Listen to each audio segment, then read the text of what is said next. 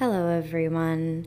So, I didn't think I was going to upload a podcast this week, and this is kind of like an out of nowhere post almost on here. I was going to do every other week podcast episodes, but now more than ever, I wanted to come on here really fast and tell you that next week there will be a podcast episode, but right now I need you all to just listen.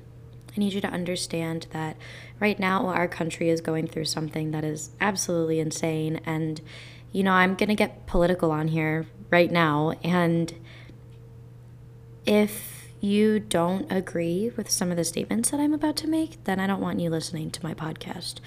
I'm not doing this podcast to make money. I'm doing this podcast to tell my story of self-improvement and how things get better. And now more than ever, I think everybody needs a glimmer of hope, knowing that things will get better. It takes time. It doesn't happen overnight, but it will get better. But in order for it to get better, there are things you have to do on your own. You can't just expect it all to happen for you when you say you want it to happen. So, November 3rd is our primary election. And every single one of you, I hope, who are 18 and up, will be voting.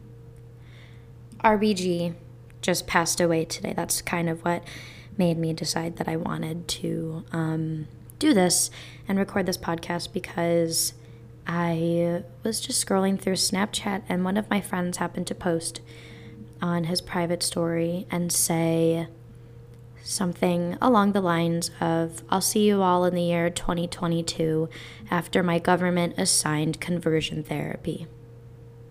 This is not a world that we should be living in.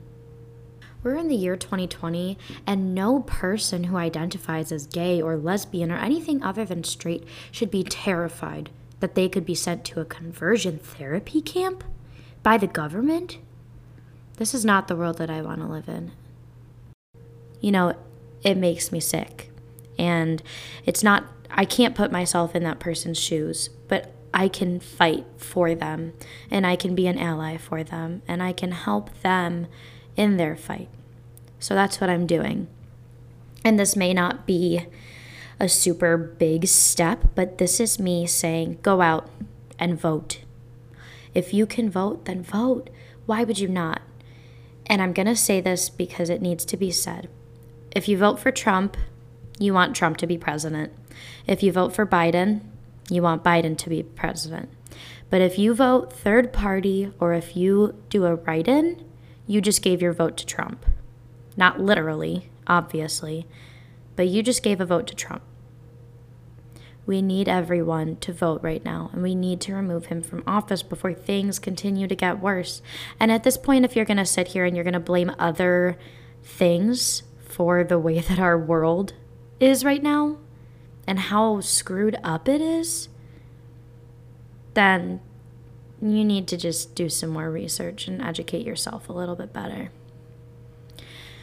So, this is literally just going to be a very quick podcast. It's probably only going to be like 5 minutes. But here's what I'm going to say to you. November 3rd is the day that you vote. I know that a lot of us are in college. I already sent in my absentee request. So I will be able to vote during the election, even though I'm in Chicago. I'm registered. I submitted my absentee ballot. I'm going to continue to remind my friends that they need to vote, and I'm going to continue to help them when it comes to trying to find a way how to register to vote if they don't know how.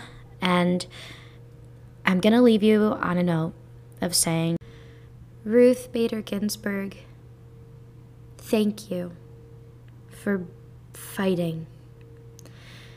No amount of words can show our thankfulness and our gratefulness for all that you've done for us. And we will forever miss you. And I hope that you rest in power up there. And before I end this episode, I would also like to say to the copious groups of people being held in concentration camps right now, your lives matter.